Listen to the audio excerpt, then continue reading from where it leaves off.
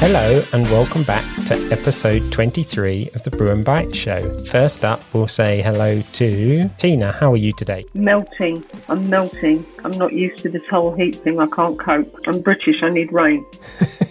And we'll also say hello to Martin. How are you today? Hello. Hi, folks. Yeah, good. Yes, Tina, it is pretty hot. Awesome. And tonight we're very, very lucky to be joined by a very special guest, and I'm sure you'll recognize some of the apps that he's developed. We'll say hello to Simon. How are you? Hello, everyone. Yeah, I'm good. It's hot in Denmark as well, so I'm also at the melting point, trying to cool myself down with all sorts of things. But yeah, it's getting way too hot for me here.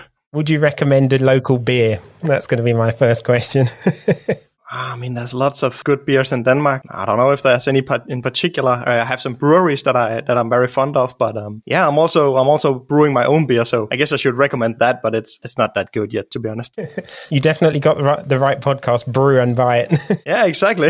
Yeah, and thanks for having me. Thank you. If you wouldn't mind, could you just tell our listeners a little bit about you and what you do as a day job? Yeah, so I'm Simon, and I've been doing development for iOS for I think over 10 years now. Been doing my own side projects that we might get back to, that I think we'll get back to later. But my day job is actually sounds kind of boring because it's at a bank. I recently switched job to one of these challenger banks called Luna. So it's a bank that's like 5 years old or so, but it's mobile first. So we are putting a lot of energy into our mobile app, both iOS, iPad, and Android. So that's kind of my day job, being a developer at a bank. It's quite new for me. I've only been it for a couple of months. Awesome. Well, we wish you luck. I'm sure it'll be fine with all your experience, without doubt.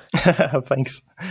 Could I ask how you first got involved with developing apps? What was it that inspired you to choose becoming a developer? Yeah, sure. I mean, I was a developer long before I started developing apps. So I don't want to take you through my whole life story, but basically my dad has been into computers ever since there was anything called a computer, basically. So I was kind of born into the whole IT world. And he taught me some basic development when I was a kid. I was doing web development for several years before I started developing mobile apps. I think like 10, 11 years ago, I got my first MacBook, and a couple of months after that, I got my first iPhone. It was the iPhone 3GS. So I guess that's around 10 years or so now, maybe 11. Yeah, and when I got it in my hands, I just knew that I wanted to develop something for this iPhone. The touch screen was so intriguing. I wanted to put something on that screen that I could touch, something I had developed for myself. Just a few months before I got my my first iPhone, I attended this music festival. It's a small music festival in Denmark, and I noticed that they didn't have an app. They was using this old paper program or schedule over the festival,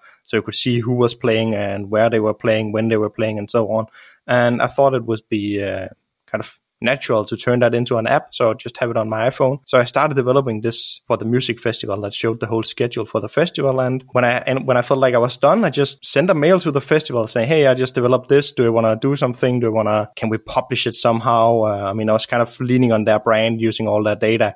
So I couldn't just publish it without their permission. And luckily, they just contacted me. Were like, "We were just thinking about developing an app. Can we team up?" And that's kind of how it started. Then I've been developing apps ever since that, I guess. Oh, wow. That's a great story. I'm going to ask, in terms of development, how would you say the changes, so a major update to iOS, impacts a developer's workflow? I mean, it's a good question. I think like when the major update to iOS hits, it's always in June, right? It's at Apple's developer conference, WWDC, and it's every year it's in June. So developers know that it's coming. At least developers who've been doing it for a couple of years know that they have to prepare for this and that big changes are coming. I mean, most people are prepared for their workflow to change it to some degree at least. And the way that I prepare is usually during May. I'll make sure to wrap up some things just so I have a clean slate in June. I'm kind of ready to just let all the new stuff sink in. And then from there, I'll reprioritize my backlog of things that I want to do. So it does affect my workflow. I mean, it might affect which apps that I want to focus on for the rest of the year. And actually this year, the introduction of shortcuts on Mac meant that I wanted to shift my focus for the summer to one of my apps that I think will be great to have on the Mac now. So when you develop an app, do you just develop your own app, or do companies, I'm like, you've worked for this festival, do other festivals, for instance, come to you and say, look, we're going to do a festival, would you do an app for us? Or do you just do your own app? Back when I was studying, I would take in freelance tasks, for example, from other festivals. Actually, I wasn't in contact with other festivals to do their app, but also other things. I mean, I made a small app for a restaurant back then when I was studying, and these days it's mostly my own projects, and then of course my day-to-day job where I'm also developing apps. But now and then I'll get contacted by someone, and I guess many people who develop apps will be contacted by someone who has a great idea for an app that they want your help with. And I mean, usually these people think that it just takes a couple of days and then they have an app, but it's usually requires much more work than that. You mentioned shortcuts there and WWDC kind of timeframes. Is there anything from iOS 15 that you was really excited about and that you would like to develop into something or to add into your app? To some degree, I think this year was there wasn't that much on iOS that kind of piqued my interest, but there were a few key things, and I think like the major changes for developers this year will be the Safari web extensions that are coming to iOS now. We've had them on the Mac for a few years, and last year the API was updated to be this standardized API that also works across other popular browsers. And this year Apple brought it to iOS. So basically Safari extensions that run on the Mac can also run on the iPhone with some changes, but you don't have to rewrite the whole thing. And I think that's exciting, both because it's the first time we have Safari extensions, or at least we have a lot of new opportunities on Safari on iOS now. Yeah, and I think so the Safari extensions, I think those are really interesting on iOS. And the other thing that's going to be like a major thing, or might be a major thing this year, is the FaceTime apps. So you can share your screen over a FaceTime call. A classic example, I think, is the drawing app. So if we were on a FaceTime call now, we could kind of make a drawing on our phones, so then we could kind of all participate creating something in an app on our own devices, but through FaceTime. So FaceTime all of a sudden has this new API where you can kind of send data over a FaceTime call, and kind of update the state of an app using that. I think that's going to be interesting. I mean, either this is going to take off and going to be huge, or it's going to be the new iMessage apps. It's always difficult to judge until we've had it in the wild for a few months. But I guess for me, the biggest thing this year is actually what's happening on the Mac. Shortcuts on the Mac have me really excited. And I know, Craig, you're also passionate about shortcuts, so also something you're excited about. The other guys can be witness to this too, is that I've been holding out buying an M product for ages, and then the developer preview dropped, and there were so many things that the Intel machines didn't do. That was it. It was kind of there's a Mac M series coming somewhere to this household in whichever form. On that topic, we'll move nicely on to the news. There was one exciting thing that Apple released this week, which was, can I describe it as the backpack? So Apple introduced the MagSafe battery pack. I don't know, did any of you take a look at this or have any thoughts? I did have a look at it. It seems similar to their. Do you remember the pregnant looking one they had before? I had one for my iPhone 10, and it looked like it was pregnant, or it had an alien inside it. But the new ones, yeah, they slap onto the pack in the same way. My sort of thoughts is it needed? I get a whole day's use out of my iPhone 12, pretty much using it, all the different things I do during the day, and I just plug it in, stand it into the charger at the end of the day. So do I need that additional power? I'm not sure. Obviously, it gets charged up when I'm in the car, when I'm using it for the maps and my driving instruction. So I'm debatable whether to get it. But the price point, was it $99 or £99? It almost justifies itself, I think. The time that you're going to get really caught out and it's not there to give you that extra oomph. I think they've pitched the price point at a fairly good point to entice most people to look at it. My phone lasts all day, so the only time I'm going to want a battery pack, and I can't believe I'm about to say this, but I'll be camping at Glastonbury in August. I'm just going to buy a cheap battery pack that I plug in overnight, because actually it lasts all day. I'll go to sleep. I'll get one of those cheap power bank things. I don't need something that's going to be charging it as I use it. So yeah, £99 is not a huge amount. If you're standing there, Tina, with your phone above your head, filming every bit of music that you see and hear, you're going to need all that battery power. I'm staying at Worthy Farm. I'm not going to Glastonbury because they're not having a festival this year. So we're doing a family camping trip. There are people that presumably they use their phones a lot. It's neat, it's discreet. You can be using it while it's charging. So I can see there's a market. I'm just not it. I suppose if you're going to use that, is it going to be on the phone all the time? And therefore, does it make the phone more cumbersome and more awkward to use? The plug-in additional battery packs are great if you've got the time and you've got a place to do that. In my case, if I bought it, it would be on the back of the phone and it would stay there. I wouldn't want to be taking it on and off. So does it make the phone unwieldy then? I've got an iPhone 12 Plus, which is quite a large piece of kit. Trying to shove that into the back pocket with the pregnant bump on the back might be a bit beyond even my cargo pants. It's interesting you mentioned that it's the iPhone Max that you have there, because one note that I read is that this battery cannot actually fully recharge the phone from zero. It will only do up to about 60 or 70%. And I think that was some of the criticism it got online. I know people have not got these physically in their hands yet, but the milliamp was so low in comparison to some of the others. I don't know if anyone had any opinions of that. I was trying to delve into some more info. That's the point of use then. Is it going to be something that you have separately charging up, and if your phone starts to run down, you slap it on the back to give yourself the extra time? Or is it on the back of the phone all the time? The two of them are fully charged up as you charge whenever your cycle is. So therefore, does it drain from the backpack first before using the phone's battery power, or vice versa? I think the last ones they had were quite intelligent in that they would drain first, saving the battery power until the backpack had run out, and then it switched to battery. So you could discard it at that point, take it off, and for the rest of the day just use your phone. But I suppose it depends on usage. And I think I'm a fairly high usage of the phone. The one thing that intrigued me is, did anybody realise that it's actually the first Apple MagSafe product other than the MagSafe charger, and that it's the only thing that can actually charge the iPhone wirelessly at 15 watts. So it actually has a faster recharge rate than any of the other third parties. And that's purely down to the design of MagSafe. No is a simple answer. No, I didn't know that.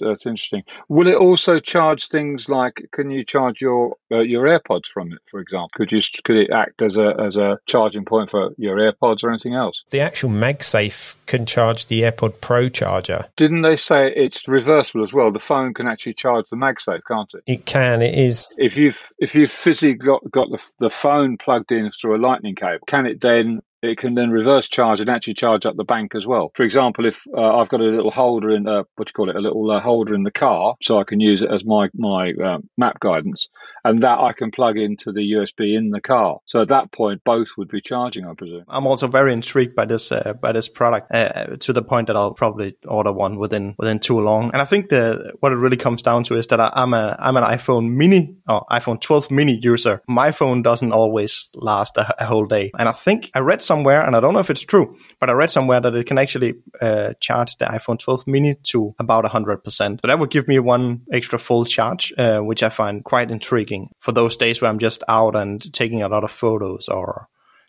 watching a video on my phone or whatever. Because there are days where I can't get by with the regular battery on the phone, and I'll have to find somewhere to charge it. And I think this is quite intriguing for someone with the iPhone 12 mini who don't want to carry around a regular battery pack and a cable. And the dream would be that you can just snap this onto your iPhone and put it in your pocket, and it'll stay there. I think the convenience is really intriguing. No, the one thing that I saw people moaning about was, oh no, it's not a case. But to be fair, I'm pleased that it's not a case, because at the end of the day, you don't want to end up spending £100 on a case, and then you go and upgrade your phone in the next few months, and then it doesn't fit the case. I think this is kind of future-proofing where the battery power technology comes in, is that it will be able to snap onto the back of any, hopefully, going forward iPhone design that they come up with. And let's be honest, at some stage, if you want a case that can accommodate the battery pack, someone will make it. And that's assuming that the battery life is such that it lasts that long. How many cycles has it got? That's the beauty of MagSafe, right? I wouldn't want a battery case. I think the beauty here is that you can swap it out for the leather wallet, or you can mount it in your car on a Belkin stand. And so, I mean, to me, that's the beauty of this product and MagSafe in general. It's like Lego for iPhones. You can just swap out the components. Whoever thought we'd say that about Apple, that they'd become a Lego? Yeah, but then you brought brought a Dane to the show, right? One other interesting bit of news, which I'm sure Tina will be very excited about, is did you know you can run Windows on an iPad? Shock horror. Do you know, it's interesting because there's the thing where you can run 3.1, Windows 3.1. And actually, to be fair, I've remembered one thing that I'd like. There was a screensaver that used to make me laugh a lot with 3.1, which is a bloke on a desert island. And it had lots of different stories and you'd watch it and the stories would change. So that made me laugh. But that's the only reason. But I've also read this thing about Windows 365 and there's lots of chatter about that. Lots of people going, well, it's not that exciting. You're actually doing it all in a web page, and there are other solutions that do the same thing. Microsoft have been a bit cheeky saying it really going to be new. It might be slicker. I think Microsoft 365 is going to be good for people that want someone to hold their hand. You know, you pay for the service, you set it up, away you go. I probably won't do it. I might, you never know. It depends. It's all about cost, isn't it? If it's £4 a month, say, or £5 a month, that might be worth having a cheap virtual machine. And I'd be interested to know how fast it is and what sort of internet connection you need. I think therein lies the problem for Microsoft, Tina, that you're still running software that's 20 years old. You're not upgrading every year that they need. You know, you're not helping them to survive it as the multi-million-dollar billion company they used to be. If you're not upgrading every year, shame on you. Honestly, what kind of PC user are you? Honestly, I'm shocked. So I don't understand why it's cheaper for me to buy a yearly subscription from Amazon than Microsoft. It's interesting that you said the price point there. I think that's the thing that they need to get right. If they got it right from the beginning, there is probably some legway with this, because I've used virtual access machines before and they sit in the realms of around £25-30 a month to have a Mac Mini somewhere based across overseas that you can remote dial into. They're not cheap. So I think if they could get it right with price, I think they do stand a chance. I don't know. What's the developer's opinion of this? I'm intrigued by this. It's been years since I've been running Windows, and I don't think that will change just because I could do it through my iPad, to be honest. I mean, I would probably try it out, but I don't really know what does Windows do these days that I need that I can't do on my Mac.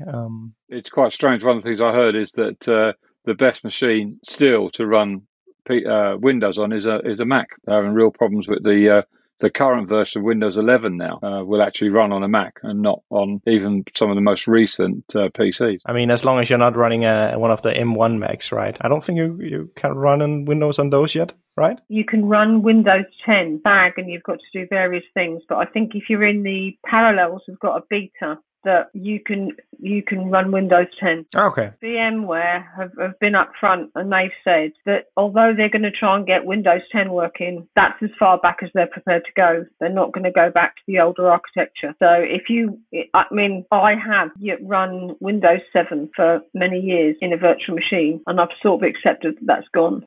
And so I'm weaning myself off, really. Yeah, I think Windows days are actually numbered on Mac. I don't see how they're going to go forward with that unless they come up with some completely different way of running a virtual machine purely for Mac Silicon. But is it worth their investment? I don't know. Yeah, I guess that there was some version of Windows running on ARM at one point, wasn't there? But I guess it got abandoned at some point. I haven't heard anything about it lately. But that would be an option. And I guess that would bring back Boot Camp on the Mac.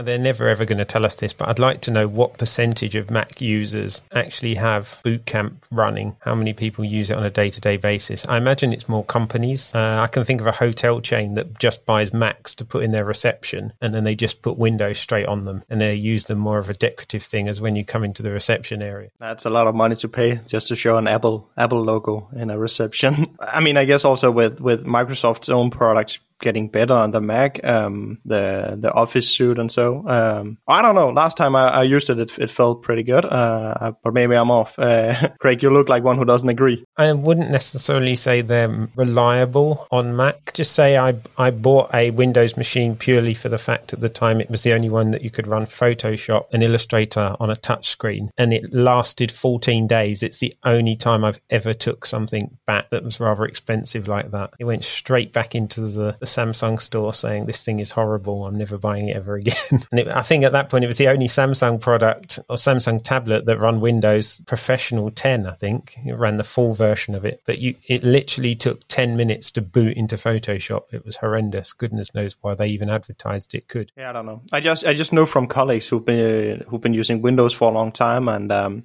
recently moved to Mac, because that's the device they get from the company, right? That's a MacBook, and they're using Outlook on the Mac, saying it just works way better than any other mail client they could find. And that's kind of what's been holding them back. Going to the Mac earlier has been the lack of a good mail client, and then they found that the new, I guess, Outlook was updated recently. I think I read that somewhere, that the new Outlook is quite good on the Mac. I guess that's where my impression of Microsoft's own software getting better is coming from, but I don't know if that's like a general thing for their Office suite. No, Alistair, he's sadly not here with us today, but he said the same thing. I think it last week we spoke. He said that the new version of Outlook for Mac is far more secure than any of the other mail clients for Gmail. It's known for being one of the best apps for security, which is an interesting one considering it's Microsoft on a Mac.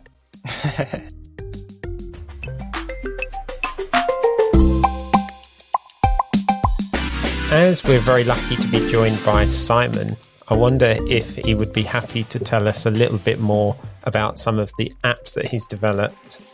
And I'm really pleased to see that for the UK App Store, that you're actually in the top 10. You're actually sitting as number 2 as being the top development app, which is also a really good sign. Yeah. So first of all, shall we have a chat about Scriptable? If you want to tell our listeners what Scriptable is and where and when they would use it. Sure, yeah. So Scriptable was probably one of the first apps I did when I kind of decided to start some indie development next to my day job. And the idea kind of came from using Workflow. I mean, that was back when it was called Workflow. Today it's Shortcuts. As you know, Shortcuts uses this block-based programming for building your shortcuts. And as a developer, I found that really interesting. And as a user, I benefited great from Shortcuts and all of the new things that you could all of a sudden do with your phone when it was released. And again, that was back when it was called Workflow. But as a developer, I also kind of struggled with this block-based programming a bit. It didn't come as intuitively to me as,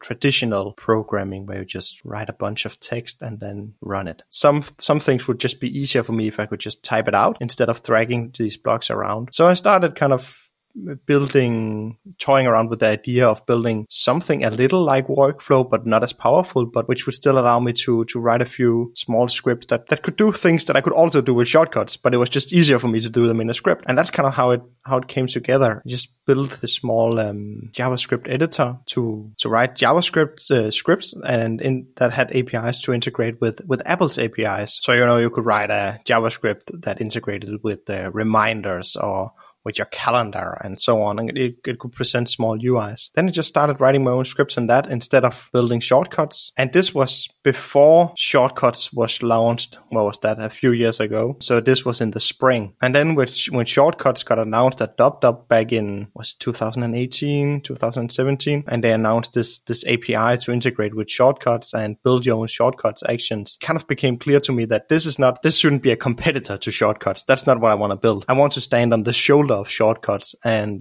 these two apps should work well together. So I pivoted my idea a bit to make it a Shortcuts utility where you could kind of jump between writing JavaScript and building these block-based shortcuts. So running JavaScript just became a block in Shortcuts, right? So that kind of changed my direction a bit. Would you say Scriptable is for a particular type person? Yeah, so I think that the way that I started it was because I as a developer wanted something that was a bit more developer focused than Shortcuts and had used these traditional programming languages. So I think the target audience is definitely people who know at least a little programming. The learning curve is steeper than it is with, for example, Shortcuts. So the audience would be developers, I guess. At some point, it could be interesting to, broaden it out and have a less steep learning curve and grow the target audience. But for now, it's more narrowly focused. August. That leads me on to, in terms of having a user community, what's been the most interesting thing you've found that someone uses your app for? I mean, it's always difficult to point out specific examples. I think the most, in general, it's just really amazing to see that I spent some time building some APIs that people then build on top of. And I might have some idea of what these APIs can be used for. I mean, I haven't come up with the ideas or with the APIs in the beginning. These are just kind of JavaScript hooks into Apple's APIs. And then I provide those through a JavaScript interface and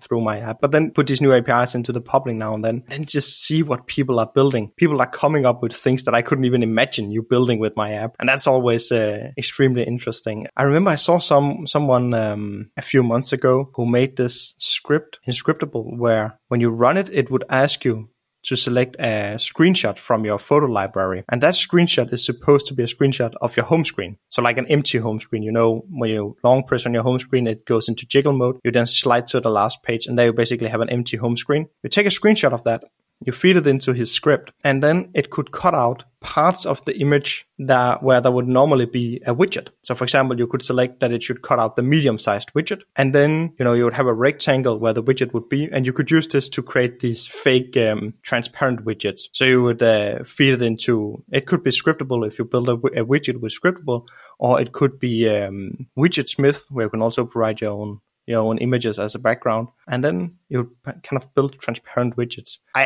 had never hadn't thought that would be possible with Scriptable. So just seeing that someone built that was amazing. But I mean, there are lots of these cases where people have built things that are just quite impressive. That's really cool, because what I personally liked about using the different apps that you develop is the fact that, yes, you've developed an app, but it then creates this whole community or like creativity behind it that other people can add to it or put their own personal touches to it. There's certain things that I've done. I have a script that goes away and finds TV programs out of a TV guide and then brings back the info to tell me when they're on. But there's so many different things that you can do with it. Like I know you touched on the Lego comment earlier. That is literally the fact behind some of this, that it's just great, that it's not narrowly doing one particular task. It's completely open in that regard. Yeah, that's the main reason I find so much joy in working on Scriptable is in some sense, when I build Scriptable, I'm building nothing. When my app gets on the App Store, it does nothing, basically. It's kind of just a text editor, and then it's up to the user to make it do something. And then it's just fun to see what people come up with. That is like, I mean, that's just so a great joy in building these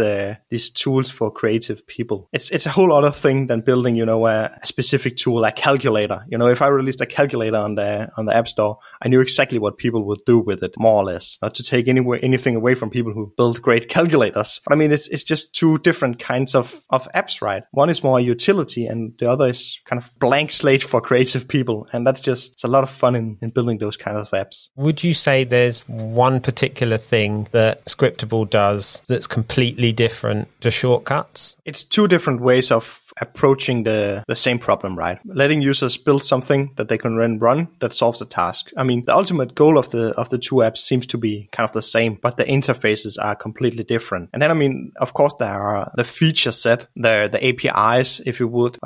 The APIs in Scriptable differ from the building blocks in Shortcuts, but I mean, there's also a great overlap. Scriptable has an API for working with reminders. Shortcuts has building blocks for working with reminders. Shortcuts has been on the market for more years. It's way further with the frameworks, the APIs that they support than I am, but I've also seen, you know, traction in some other areas. So one feature that sets Scriptable apart from Shortcuts, at least for now, is that you can use it to build your own widgets. That's something that came last autumn with the release of iOS 14. I mean, yeah, that's one of the major things that sets the two apart right now, at least if I look at how people use it. I mean, the last year or so, people have mostly been using Scriptable to write widgets, which I mean, that's fine. That's the new hot thing. And that's something that they can't do with Shortcuts. I was reading up on that, and now I'm intrigued to go and try it myself. I've not done that yet. I think they're far more useful on an iPad rather than they are on a phone. I need to delve more into this one, to be honest. And they're a bit more fun on the iPad, I would say, because you can place them in more ways. At least it feels like that. So you can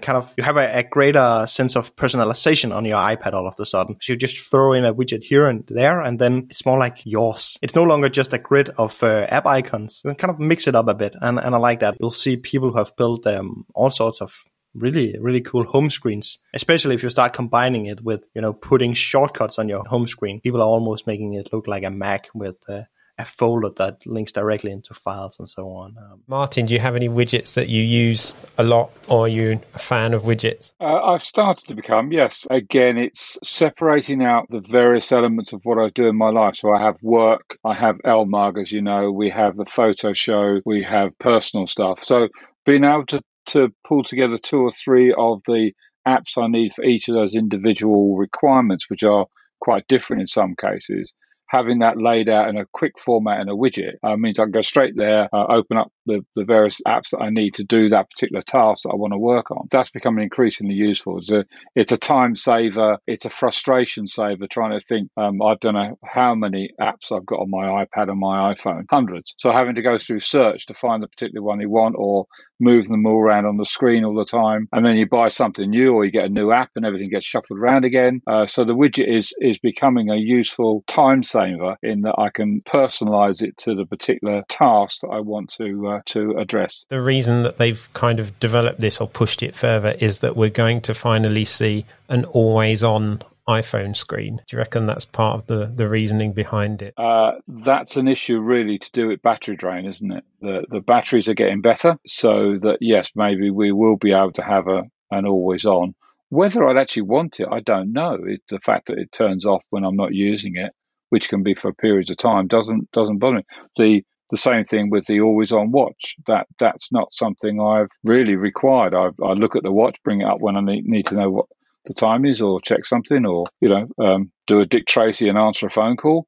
So that's in that case. So no, if it grossly affected the life, we were just talking about this, but I suppose it could tie in with why they're trying to flog a battery pack now, that maybe the next iPhone 13 will have always on display. So again, and if you had adaptable widgets that you could program for maybe different times of the day, or different, if you could geofence it, let's say when it knows I'm on site, then I need to see certain apps appear at the front home screen.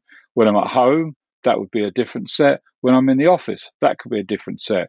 So if it could smart learn that and then bring up those particular widgets or applications that I need, so either based on a geofencing or even on a time thing, when it knows I get home roughly in the evening, switch over to a more personalised, relaxed set of widgets. I don't use widgets at all because I suppose I don't have a massive amount of apps that I use. So the ones that I use a lot, when you do swipe back, so you've got your home screen and then you've got the one to the left, that does for me because I've put the things there that I need all the time. Whereas the always on the watch was a big deal for me. I think that's one of the joys, I think, of things like iPhones now, isn't it? Your iPhone is your iPhone. It's not, I know it comes with certain apps that I never use, stocks. You put the apps on it so that my phone is actually probably unique to me and your phone is unique to you. I can't see why I would always want it on, but then I don't carry it in my hand. I'm sure there are loads of people who carry it in their hand all the time, so they'll want always on because they're always looking at it. And there might be certain apps, maybe, I can see a time when you would want it always on, but then I'd always want that as an option to go, switch off. And I could do that now, I know, because I could go into my settings and go stay on regardless, but I'm too lazy. So maybe I do need widgets. Maybe I do need a shortcut. Using the OS, always on. I'm just trying to think about which widgets I use the most. It's probably travel related ones to tell me what the departure times are of things and if there's traffic. The one I use the most is drafts or shortcuts, and then the activity monitor because I like walking miles. But I'm going to explore more of these for sure.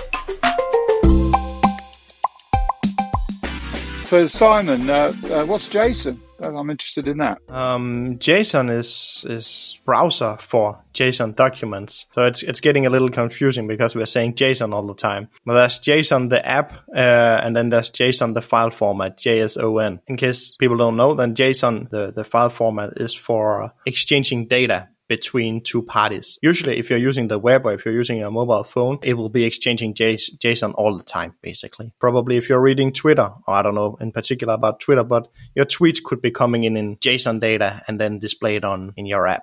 So I built this app. It's also called JSON, but spelled differently for browsing these data sets. JSON's not just an iOS app, though, is it? There is actually a Mac version now as well. Yeah, there's also a Mac version.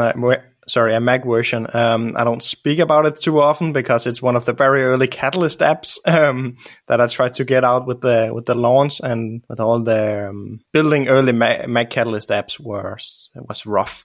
So I'm working on an improved version of the Mac app that'll hopefully be better. But yes, there's a Mac version. There's an iPad and iPhone version. Simon, I'm intrigued about. Obviously, I know nothing about being a developer and creating applications for the Mac.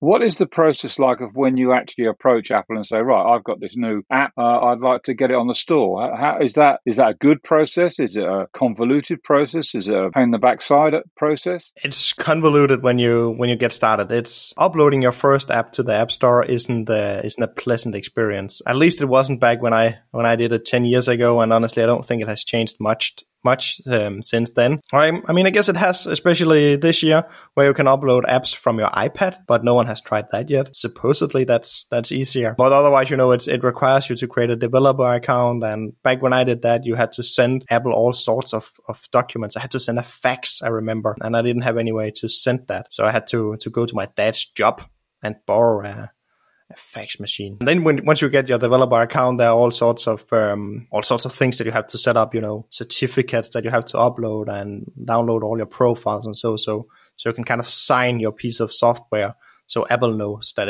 it's coming from a trustworthy entity. That's a process that was very convoluted 10 years ago, and it still is, but it's also a process that Apple is continuously trying to make more pleasant. And I'm curious to see how they will solve this when you upload apps from your iPad. I mean, it has to be easier.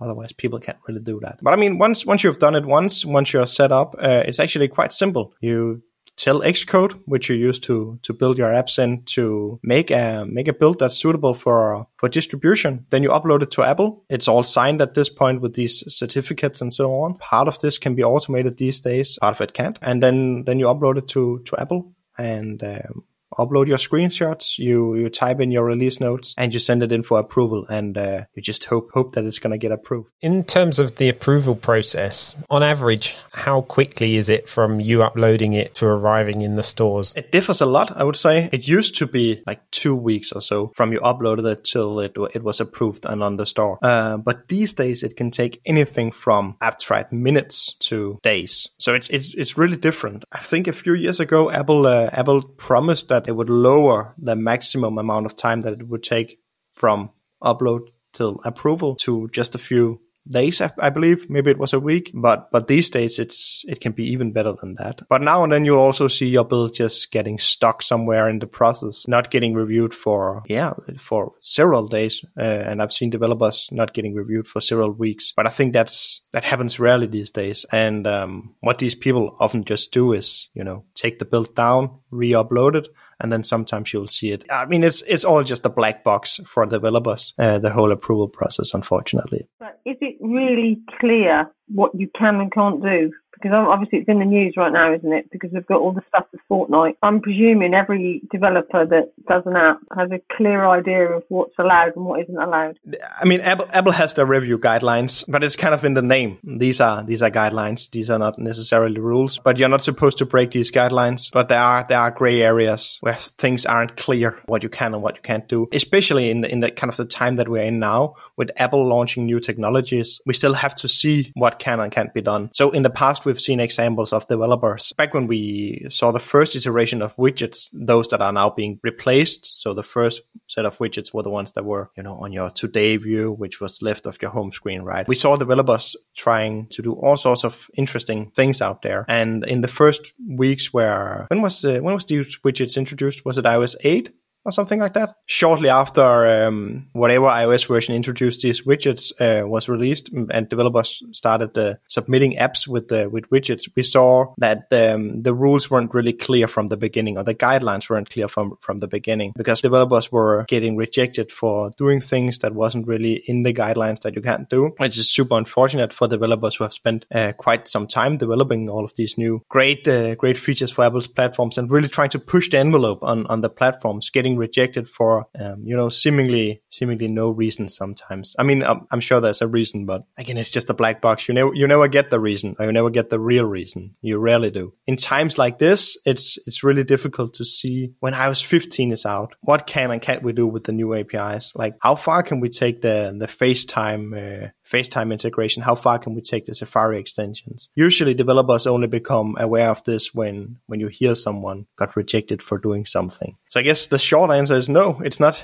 that clear what you can and can't do. Sometimes you just have to know, or sometimes you just have to try and see. I presume is there some kind of developer forum that you all chat and talk together about these issues and help each other out with development processes? There are developer forums. Apple has have their own developer forums, but and then there are Slack channels for developers, but there's no one forum or one Slack channel where all the knowledge is shared. Honestly, I think if you're a new developer kind of wanting to get a grasp of all of these things, then Twitter is really the best place to be. I think that's the closest we'll come to a developer forum where all of this knowledge is shared. You'll see developers trying to push the envelope and possibly getting rejected, or, as it also often happens, get approved with their great new ideas. I think as an iOS and Mac developer, that's kind of the place to be to learn from others. It's interesting you say that. I'm going to bring that nicely into your other app, which I'm actually a huge fan of and spent many hours hanging out with, DataJar. If you want to explain what DataJar is. Yeah, DataJar is an app I started developing shortly after I released JSON. DataJar is a database that's meant to be used with the Apple Shortcuts app. That's basically it. So you can store whatever data, and you can store that data from your shortcuts, and you can get it back from your shortcuts actions, or from your shortcuts using DataJar's shortcuts actions. Yeah, and as I mentioned, it kind of came from developing JSON, because when I released JSON, I heard from a lot of people in the shortcuts community that they were kind of using it to browse their small databases that they had on disk. So they stored data from the shortcuts in the JSON file format, and then all of a sudden they could use JSON to browse their files in like a graphical way in the app. And I was like, hold on, you're using JSON for your shortcuts database. I think we can do better than that. We should kind of have a utility that is your shortcuts database. And then I started developing DataJar. So it's a kind of the idea is simple. If you're used to using dictionaries in shortcuts, then you'll instantly feel familiar in DataJar, because in the end it's kind of a big dictionary stored in DataJar that you can then access in all of your shortcuts. And then kind of what sets DataJar apart from just using a dictionary is, one, you can use it in all of your shortcuts, but also all of DataJar's data, all of the data that you store in DataJar is synchronized between your devices. I don't know, you've probably come across this and probably seen it as quite primitive on how I use it, but there are a number of different ways that I use DataJar. One thing that I really like is that when you're using shortcuts and you're putting in certain bits of information like dates and times, they're very static. You can only use them in that one shortcut. DataJar allows you to use the similar or the same pieces of information in multiple different shortcuts. So one thing that I actually do is, like, when I send the show notes out to everyone, it's actually taking information that's stored within DataJar. So things like the date, the show number, and what it actually does is when you've run the shortcut,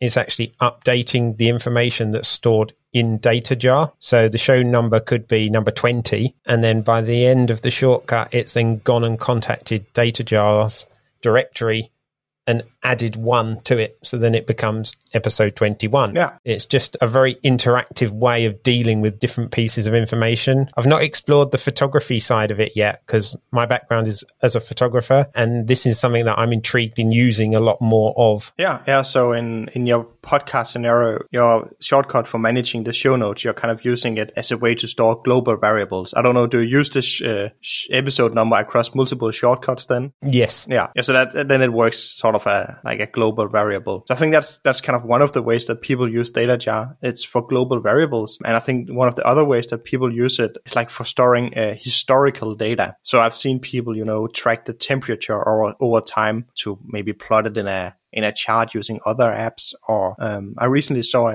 saw someone on Twitter sharing one of their shortcuts, or at least describing their shortcuts, which was for tracking their migraines. And then every time that they had a migraine, they would store a timestamp in data jar, and then they could later, present this data in a graphical way or in somehow interpret it. And then every time they run the shortcut, it would say like, okay, today you have had 1 or 2 migraines, and this is your number of 5 migraine in July, and so on. So that's like for tracking data over time. I just thought that was an interesting use case that I saw recently. I'm just thinking of all the other ones that I use it for. One example is that when we're doing things in terms of hyperlinks or hyperlinks back to a picture. So I'm a big fan of drafts, and drafts doesn't work well with images. So it's always linking back to a live link somewhere on the internet or a database. So I actually store the URLs within DataJar, and then that's kind of fed in using an Apple shortcut to bring that information into a template with all the different links. So like when I send a link out and it's a YouTube video or something that you can't physically open within a particular app, it's just a kind of workaround method as well. I think that's really useful in that sense. Would you then pull out the URLs from DataJar and put it in a document, or like what happens at that point? It does. So an action within drafts pulls out the information that's been fed in via DataJar, so then it can be readable by something else. But that would be really good if you could integrate a way that you could share a DataJar directory to another user. That would be a really fascinating information way of sharing in that sense. Yeah, that's something I looked into at one point, and I still have it somewhere on my to-do to make like databases in DataJar that you could share. So you and I could have a shared database that we could both update and that we could both read from. It is possible. Apple has these APIs for building kind of shared experiences using iCloud. So all of DataJar's data, all of your data that's stored in DataJar is stored in iCloud, and that's how it's synchronized between devices. And Apple has APIs for synchronizing data between 2 devices that don't belong to the same user. So that's a shared database. And I could integrate that with DataJar, and I hope to do it one day. There haven't been that big of a demand for it yet, but maybe at some point. Is there something in particular that you personally wanted to add, or what's next for one of your apps? Do you have a particular idea that you want to push forward? The big thing for my apps right now, or at least one of the apps, and that is DataJar, is bringing it to the Mac. Once I saw that Shortcuts is coming to the Mac, I knew that I had to bring DataJar to the Mac. It makes great sense, and also I've kind of been promising it over the past year or so, because people have occasionally asked me, why isn't DataJar on the Mac? Can we get DataJar on the Mac? And my excuse all the time has been, well, Shortcuts isn't on the Mac, so I don't think it makes that much sense. It doesn't provide much value. I can see that for some people it would be beneficial to have DataJar on the Mac even without Shortcuts. But I've always been saying, like, I can only really see the value for that. It provides enough value for enough people to spend time on it once Shortcuts is on the Mac. And it is now. So now's the time to bring DataJar to the Mac. So I've been building yet another Catalyst app. In that case, I'll be the first customer. I'll happily be downloading that and be using it straight away. Well, I'll let you know once the beta is ready. It shouldn't be that long. Please do. That would be awesome. And I mean, besides that, I have plenty of ideas for the apps. I'm working on a version 2 of JSON that will hopefully be much better on the Mac. But kind of working on that while also working on updates for Scriptable kind of brought me to starting a whole new project. So I'm building a text editor. I mean, it sounds super boring, but basically a text editor with syntax highlighting for different programming languages. And the motivation for this is that I need a better text editor for Scriptable. So the editor that people are writing JavaScript in, I want that to be better, and I want to own a bigger part of it. So right now I'm using an open source component, but I want to take control of that and deliver a better experience. And at the same time, I want to use that text editor in JSON for actually writing the text in the JSON file format. But working on those 2 updates for JSON and Scriptable kind of spawned a whole new side project. But there's a lot of things cooking these days.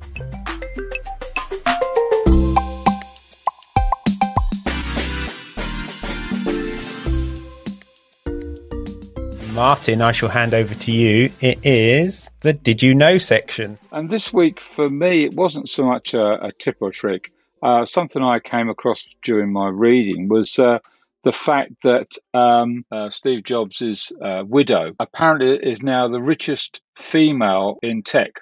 She's worth approximately $19 to $20 billion now, and she far outpasses almost any other lady in the tech industry. And she's quite high up the actual overall list if you look at some of the boys in the game. But she also now runs a charitable foundation which she pours quite a lot of money into. So surprisingly, she's not known as one of the best philanthropists. Still has a huge number of Apple shares and is still one of the biggest individual shareholders in Disney. Very interesting young lady. For me, my one's a little bit of a random one and kind of a reminder is that when you're in Control Center and you've got Wi-Fi, Bluetooth, AirDrop, Do Not Disturb, you can actually pick and choose which ones of those you want to display, and you can go into system preferences and actually untick which ones you want to show up in that toolbar, or if you do actually hover over some of them, a little right arrow then appears that you can click on that actually gives you lots more different preferences, especially ones like Bluetooth, and it will list all of the Bluetooth devices much quicker than going in and out of system preferences in the past. But there are actually lots of changes with this, with Monterey. Monterey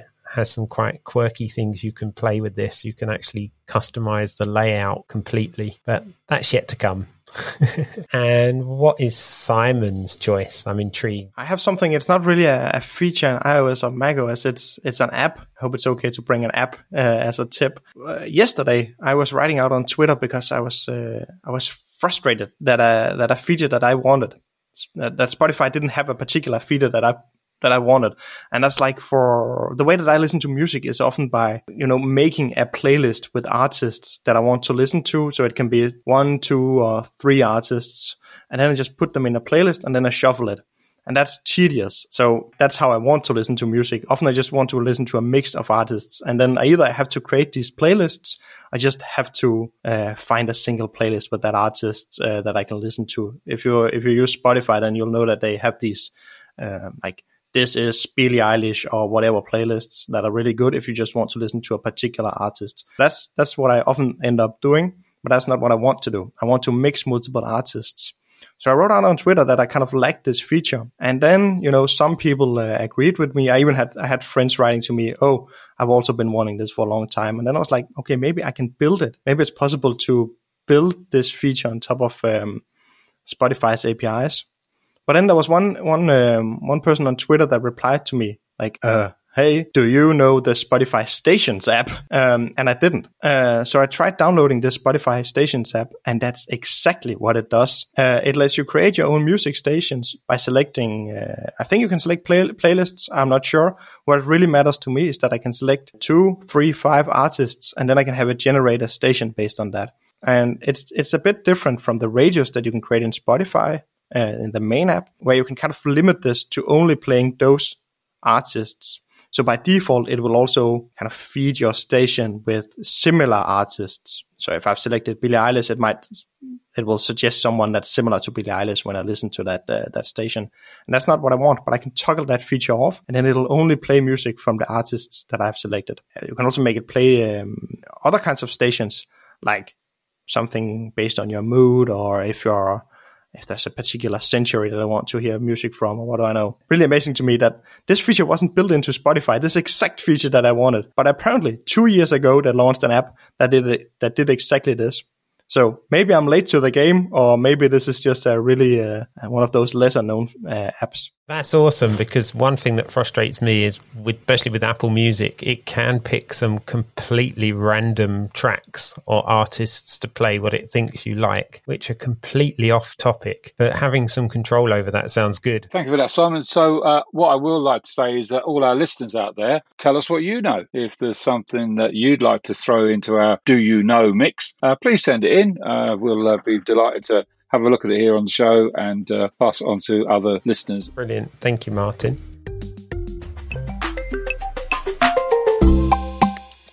And I think, yet again, we've come to the end of our episode. And as always, we will say thank you to our guest, first and foremost. but we'd also like to know, where can we find you hanging out on the internet if people want to find out more? That's the important one. First and foremost, thanks for having me. It's been a pleasure talking to you, talking with you. And I guess if you want to find out more about me and the apps that I work on, the best place is on Twitter, where I'm at Simon BS. And BS is not for bullshit. People tend to think that it's not. It's my surname. Awesome. That's great. And definitely check out all of Simon's apps on the App Store. They come highly recommended in downloading all of them and been using them for a long time. And to be fair, you are also one of the really good developers in that you listen to feedback and you do update your apps really quickly. So keep up the good work on that one. I think that's really nice to hear. And thank you. And we'll also say thank you to Tina this evening. Thank you very much. As usual, been great to listen to people and discover quite the depth of my ignorance. But hey, there's always got to be one person in the room that doesn't know what they're doing, and it appears it's me. But I'm fine with that. I'm comfortable with that. Yeah. So, have a great weekend.